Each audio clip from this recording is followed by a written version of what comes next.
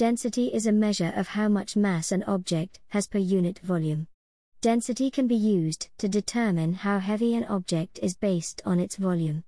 Density is calculated by dividing the mass by the volume. Density is usually written with the Greek symbol ρ. Density will be measured in a unit which specifies mass divided by volume. The most common is kilograms per cubic meter. To find out the density of an object, we measure its mass and volume. We can measure the mass of an object using a balance or scales. To measure the density of liquids, place a measuring cylinder on a balance and set the reading to 0. Pour the liquid into the cylinder and write down its mass and volume. Then calculate the density. For solids, we can use the law of displacement to estimate its volume. This is done using a displacement can, or a graduated measuring cylinder. The volume of water displaced by putting the object into the can is measured is equal to the volume of the object. Pressure is the force per unit of area.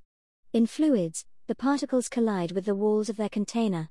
The particle exerts a force on the container and the container exerts a force on the particle.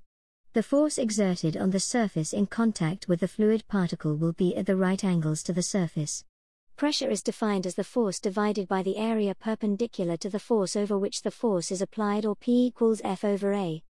The SI unit is the Pascal, which is written as PA. 1 Pascal is equal to 1 Newton per meter squared.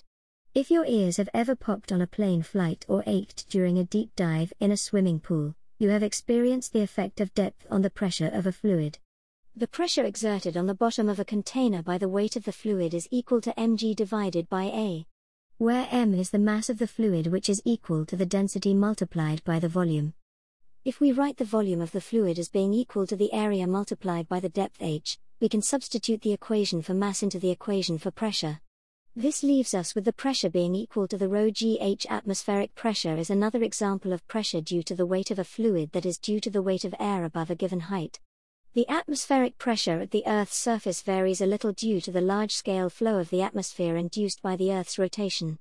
However, the average pressure at sea level is given by the standard atmospheric pressure, or 1 atmosphere, which is equal to 1.01 times 10 to the 5 newtons per meter squared, or 101 kilopascals. Hey everyone, thanks for taking the time to listen to this episode. I hope it was useful for your learning. Make sure you consolidate your knowledge by clicking the link in the bio to be taken to the free online course. Good luck with your studies!